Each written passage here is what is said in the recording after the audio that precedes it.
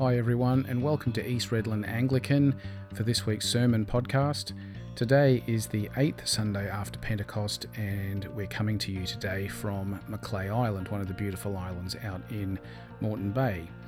The Gospel reading today is from Matthew 13, verses 44 to 58, and we'll be concentrating today on the treasure found in the field and the pearl of great price. So we hope you enjoy our sermon, and we'll see you soon. The Lord be with you. The Gospel of our Lord Jesus Christ according to Matthew, chapter 13, beginning at verse 44. Glory to you, Lord Jesus Christ. Jesus said to his disciples, "The kingdom of heaven is like treasure hidden in a field, which someone found and hid. Then in his joy he goes and sells all that he has and buys that field. Again, the kingdom of heaven is like a merchant in search of fine pearls. On finding one pearl of great value, he went and sold all that he had and bought it. Again, the kingdom of heaven is like a net that is thrown into the sea and caught fish of every kind. When it was full, they drew it ashore, sat down, and put the good into baskets, but threw out the bad.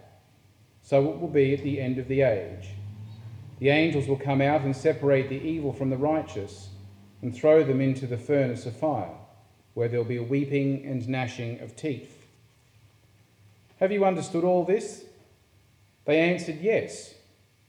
And he said to them, "Therefore, every scribe who has been trained for the kingdom of heaven is like the master of a household who brings out of his treasure what is new and what is old."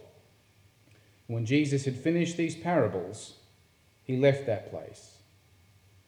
He came to his hometown and began to teach the people in their synagogue, so that they were astounded and said, "Where did this man get this wisdom and these deeds of power? Is not this the carpenter's son? Is not this Mary? Is not his mother called Mary? And are not his brothers James and Joseph and Simon and Judas? And are not all his sisters with us? Where then did this man get all this?" And they took offence at him. But Jesus said to them, "Prophets are not without honour, except in their own country and in their own house." And he did not do many deeds of power there because of their unbelief. This is the gospel of the Lord. Praise to you, Lord Jesus Christ. In the name of the Father, the Son, and the Holy Spirit. Amen. Would you please be seated? Our gospel today is sort of split up into multiple sections. There's those parables there about what the kingdom of heaven is like. We've got the treasure in the field and the pearl of great price, and then we've got the fish in the nets and separations, and then we go into this other section about Jesus preaching in his hometown. It's quite a mix of things in our gospel. But we're just going to focus on those first two elements in terms of the treasure in the field and the pearl of great price. Now, Middle Eastern people love stories. We like stories too. And particularly stories of hidden treasure or unexpected finds seem to be favourite themes. And I suspect as a part of that culture, our Lord used this enjoyment to help explain what the kingdom of God is like. He does that a lot throughout the Gospels. He uses the culture of the time to explain what the kingdom of heaven is like. So it's no surprise that those two parables today are about amazing discoveries. They fit stories that people enjoy. And that leads us into some context. Now, 2,000 years ago, there was no banking system like we know it today. There was no place where you could have a safe deposit box to protect all of your valuables.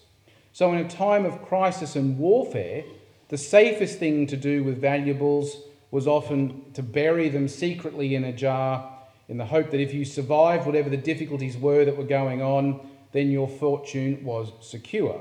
And given the state of play in Australia at the moment with COVID and the fluctuating economic circumstances, that seems like a reasonable sort of policy. But having done that, if you died and you hadn't had time to let anyone know where you'd stashed all your goodies, whether that was under the floorboards or in the backyard somewhere, who would know about it?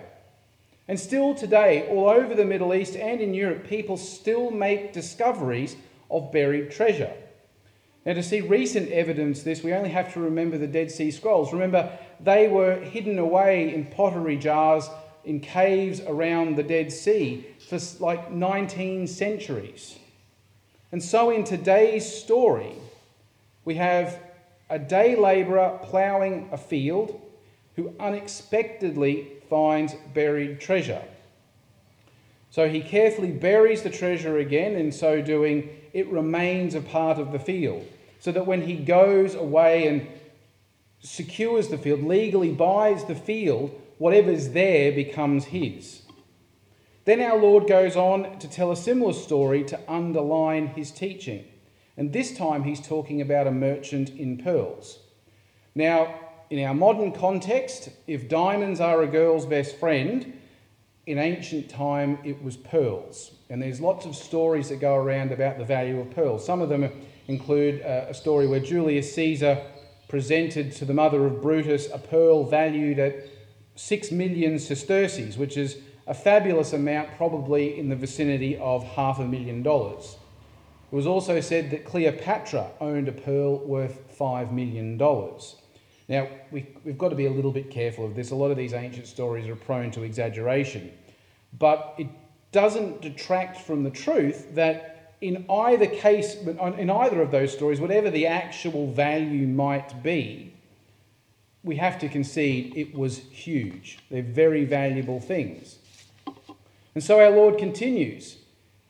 This merchant finds that pearl of great price. And the listeners of the stories are probably thinking about things like Cleopatra's pearl. And then the merchant sets about securing the pearl.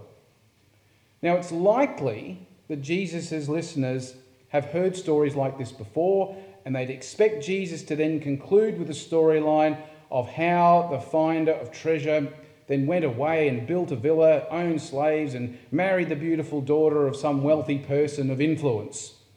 Now, why would they expect that? Because let's face it, that's the kind of thing we expect at the end of some of these sort of stories as well. It's like a lot of the feel-good stories that come out of Hollywood.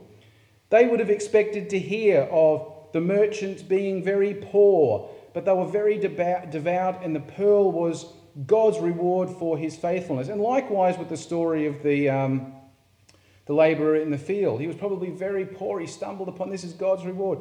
They're the sort of endings we kind of expect. And I suspect that they're the endings that people of Jesus' time would have wanted as well. But Jesus, as always, surprises his listeners by treating well-known stories in ways they don't expect, simply by emphasising what they're not expecting.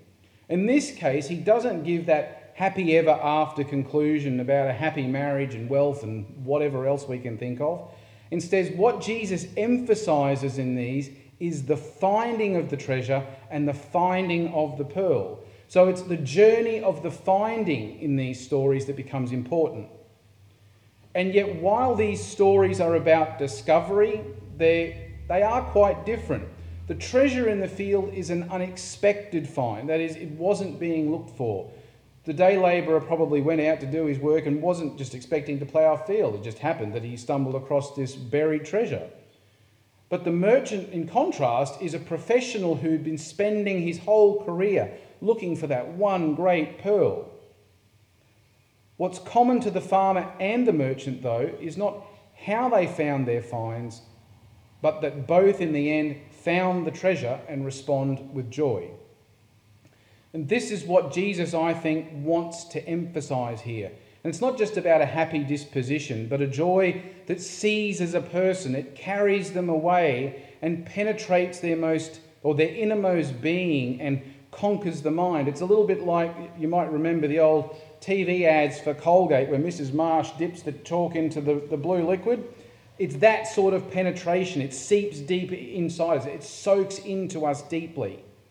So it's a disposition where all else seems worthless compared to the overwhelming nature of the discovery. And if you ever want to have a look at modern day equivalents of this, and I can arrange this if any of you want to do it, have a talk to any of the people that I've taken to Jamberoo Abbey with me over the years. I'm an oblate to Jamberoo Abbey down past Wollongong. And I've taken people there over the last 10 years that I've been an oblate. And if you want to ask them about the sort of treasure and the sort of pearls that they've found there in their journey, happy to organise that. And if you just want to talk to me about what I've discovered there in terms of the hidden things that God has as we engage with him, don't hesitate to ask me. And it's this, I think, that is what Jesus means when he says the kingdom of heaven is like treasure buried in a field, or the kingdom of heaven is like a merchant searching for fine pearls. I think often when you go to places like Jamberoo Abbey on Spiritual, you're there searching and suddenly you find it, and it's this release of, finally, I've found what I'm looking for.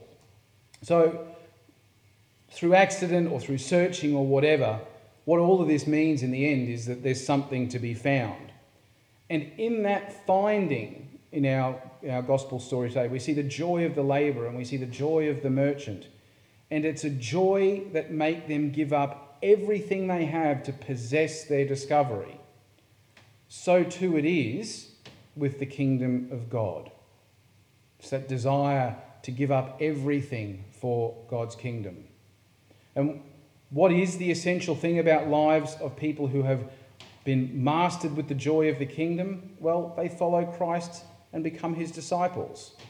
They give up everything to be Christ's disciples.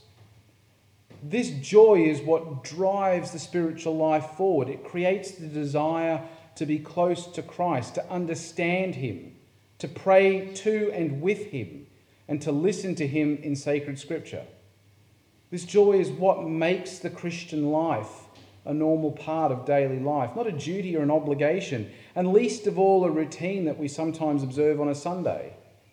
It's a joy based on Christ, who is our joy and our treasure beyond price, who is our very life.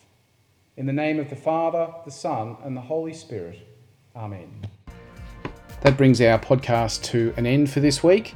If there's anything more you'd like to know about the parish, you can always check us out at our website, which is www.eastredlandanglican.com.au. You'll be able to find lots of links there to our Facebook page, to our Vimeo and YouTube channels, and to our Apple Podcast channel. You'll be able to go through the website there and find out any other information you want to know about our service times or baptisms and confirmations and things like that. So check us out there, have a look, and if there's anything you need, please don't hesitate to send us an email or give us a call. And we look forward to seeing you again next week. God bless.